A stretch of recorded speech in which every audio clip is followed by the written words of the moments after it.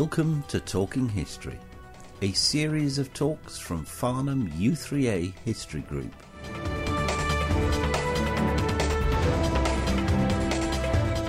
The final meeting of the year for the Farnham U3A World History Group comprises of 4 short talks from any period in history. The first of our short talks is called In the Blood and is given by Andrew Cole.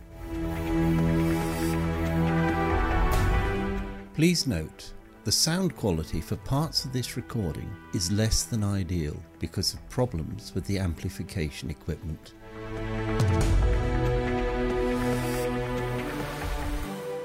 I was a bit worried about this slide when I saw it because a cold slide says In the Blood. You thought I might be doing some sort of racial presentation now, and we'd have the papers in scrutinised in U3A.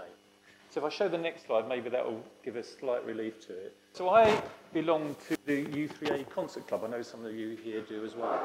And I do the concert notes. We go to a concert once a month, classical concerts, normally up in London. And I write about the composers, about the music, and about the performers. And what struck me in that is how many of them come from musical families. So stupidly, I thought I'll investigate this and see what extent do musicians, composers come from musical families. And that's what we're going to cover today. So I've formed 2 questions to answer for myself. And this is a presentation, it's a 2-hour presentation cut down, you'll be really relieved to hear, which I gave to a music society, which I introduced the composers, their family history and the music as well. So we've not got the music and we've not got so many composers today. So the 2 questions were these. To what extent are eminent composers from professional musician families? Yeah. And then I thought, well, that's meaningless. And then I stupidly tried to answer the second question, which is how do composers compare to other professions in terms of following their families' careers? Yeah. So to start this one today, I'm going to ask for a bit of audience participation. It's not a people's vote. Just to get that out of the way. Okay. And I'd like you to put your hand up if you took a career similar to one of your parents. 1, 2, 3. And there's about 40 people in the room. And that's how it is in reality in the 20th century. If you look at social studies, it's less than 5% of people are following the careers of their parents.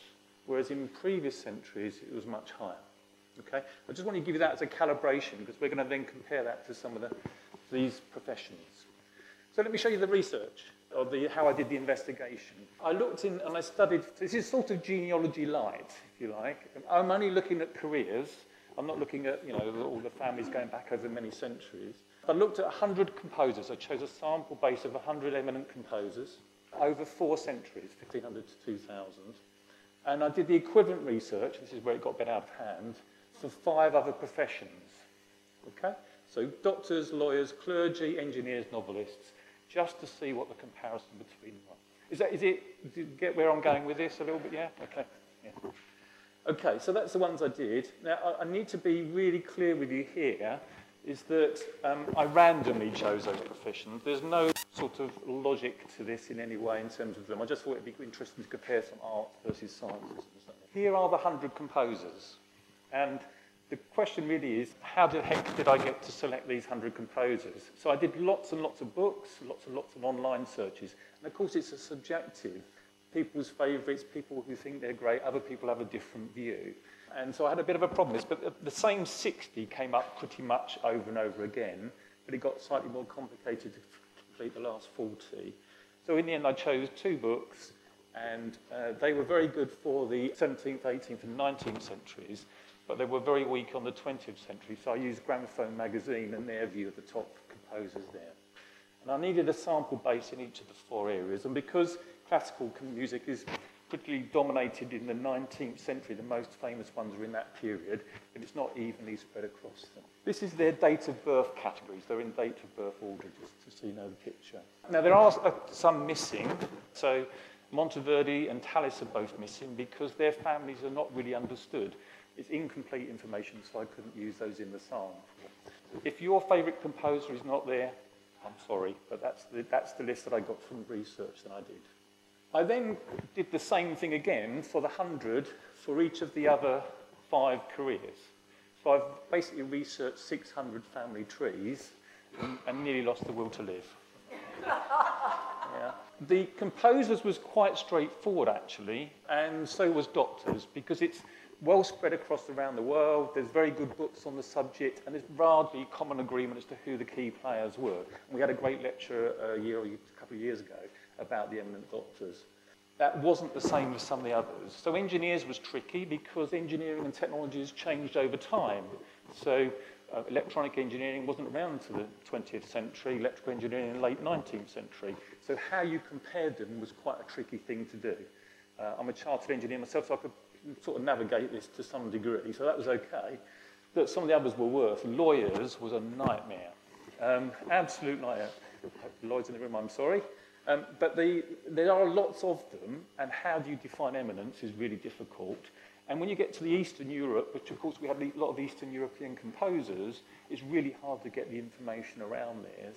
And a lot of eminent people that are called eminent lawyers were actually eminent politicians. So I had to filter those out. The distinction between the two had to be made.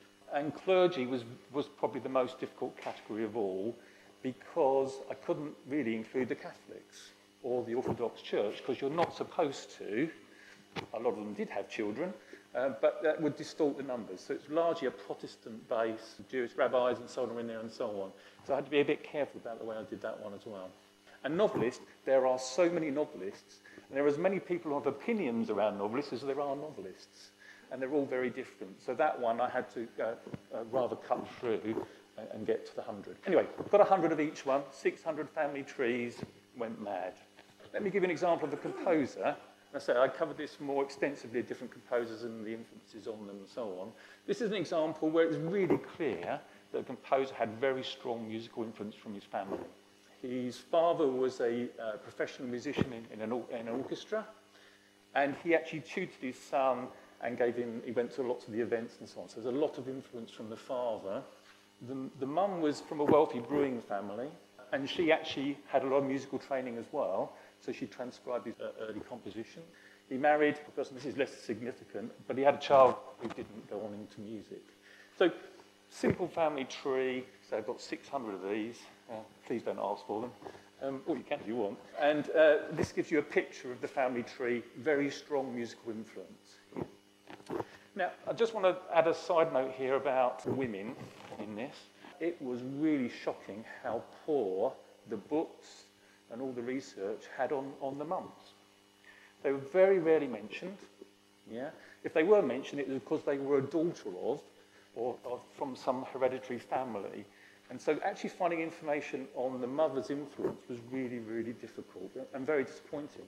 And I'd like to say that was true for the early centuries. Actually, it's as true for the 20th century composers as it was for the 17th, 18th century composers. So quite a real concern about this getting a balanced picture in this. So I've done the best with it, but the women's information is rather limited.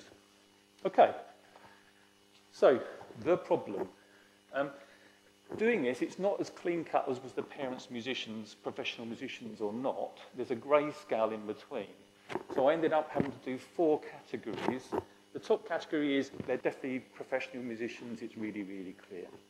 And the bottom category is there's no influence whatsoever. There's no music. They weren't a musical family in any way. But in between, I had to include a medium category, which was around, they were quite a musical family, accomplished musicians, but they weren't professionals, or the uncle or the grandparents were musicians and had the influence. So it's almost the same as parents, but not quite as much. And the low category is one where the family was clearly very artistic and supported music, but didn't really actually, weren't professional musicians themselves. And I've given an example here of 4 composers. We've just heard about Strauss. Sibelius's uncle was a professional musician and his dad played the piano. So you sort of thought, well, that's quite a strong influence on the home. Ravel was a very musical, supported the arts in a big way, but wasn't musical themselves. So again, that's some influence on the music there. I'll talk about the scoring a bit later, but this helped me to judge the extent, rather than saying yes or no, the extent that there was influence on them. And of course I had to repeat this for all the 5 other professions as well, so there's an equivalent chart to this for each one. I know this sounds a bit statistical, but it's building up to the answer, I promise. So we're getting a view. So let me give you a contrast, which was Handel. His dad did everything he possibly could to not let his son take up music. He did all the stops he could. He was a surgeon, and he wanted him to follow in the family career that way. The mum, there's no evidence that she was involved in any musical aspect at all. She, again, it tells you about she was a daughter of a clergyman. You don't get much information about her herself. So this really was a contrast to Strauss, where he was really getting no support to become musical at all. 2 extreme examples. This is the results, or part of the results. There's lots of ways you could cut this data. But this is the sort of careers that they had, and it's high scoring. It's only a sample of 100, but 35 of the 100, just think about this room, we only had less than 5%. 35 of these fathers were professional musicians. That said, look at the contrast of the others. I mean, you've got wig makers, pawnbrokers, yeah, quite a contrast mix of backgrounds. So, and I had some fantastic stories in the Fuller presentation about the family histories of some of these composers. It was just amazing how they got into music despite their background. If we look at the mother's side, really shallow information, but there were 2 clear professional musicians. So Clara Schumann's mother and Grieg's mother were professional musicians. There's 2 clear cases there. And as far as I can read in the books, of the 100, 13 was more influenced about music from their, or at least as much, from their mothers as from their father's side. But as I say, the picture is very sketchy. And 7, it was their uncles or their aunts or grandparents that were actually the key influence in terms of taking up music. So that's what I found. I mean, you can ask, does it really matter? No, this doesn't matter that much, but it's a bit of a story about the history of where they came from. My last chart is the comparison with other professions. So now I'm using my scoring mechanism of the 100 composers versus the 100 novelists and so on and so on and so on. And what you can see here is that, and I didn't expect this actually, I thought it'd be high, but composers is top. It had more musical influence from their families. In the Blood, Nature versus Nurture. I'm not making a judgment here. I called the title In the Blood, but actually it could be as much nurture as anything else. I'm not making any observations around genetics and so on. Clergy I expected to be the highest, because you hear so many people following in their parents' careers, but it actually was just slightly lower. So still very incredibly strong, much stronger than the average, say, in this room over those centuries. And the interesting one about clergy is it's held up. So even in the 20th century, of the eminent clergy, you know, there's a very high take-up following their parents' careers, whereas composers is dropping off quickly. I haven't got time today to go through all of that. And the least was novelists. And maybe that's not a surprise, but very few came from writing family backgrounds at all. Very little evidence in that one. And that's probably low or lower than this room as an average. Yeah? So quite an interesting picture. So in summary, of my 2 questions, yes, composers do largely come from, eminent composers, largely come from families that are musical in background. And the second question was, how does that compare to other professions? Well, the answer is it's very high. It's as strong as or not higher. And for those that are of a statistical nature, there is enough significant difference between these scores to say that these are meaningful scores. I should give a caveat here. There are lots of other factors in the data: nationality, wealth, the accuracy of the data. Any of those other things could be as equally as important as this. So I'm not saying this is the only factor that has an influence. That's it. Thank you very much.